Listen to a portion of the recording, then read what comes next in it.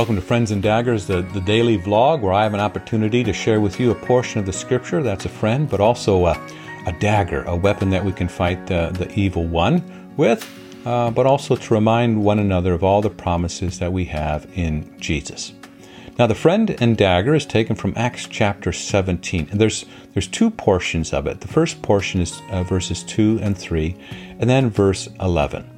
The first part says, "As was his custom, Paul went into the synagogue, and on 3 Sabbath days he reasoned with them from the Scriptures, explaining and proving that the Christ had to suffer and rise from the dead. This Jesus I am proclaiming to you is the Christ," he said.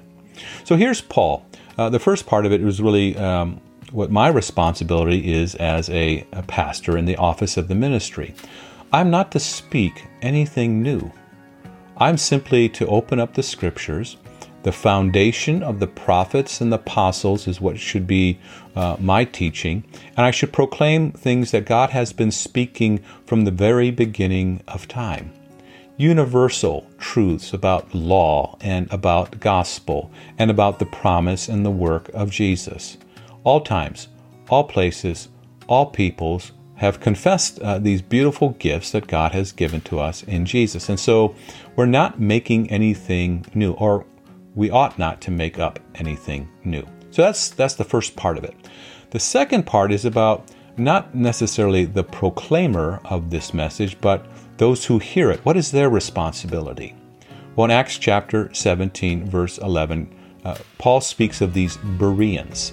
He says they were of more noble character than the Thessalonians, for they received the message with great eagerness and examined the Scriptures every day to see if what Paul said was true. So they would listen to Paul, this super apostle, right? He's in their midst. They heard about him. He has quite a reputation, but they just don't take him at his word.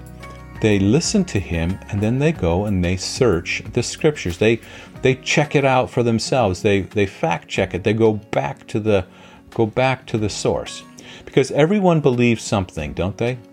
And everyone teaches and everyone confesses something. But at the root of it, you have to ask, so what is it that you're saying, and why is it that you're saying it, and where is that coming from? So the pastor is not to say anything new. The teacher that you hear is not to say anything new, but you have the responsibility as well, as the Bereans did.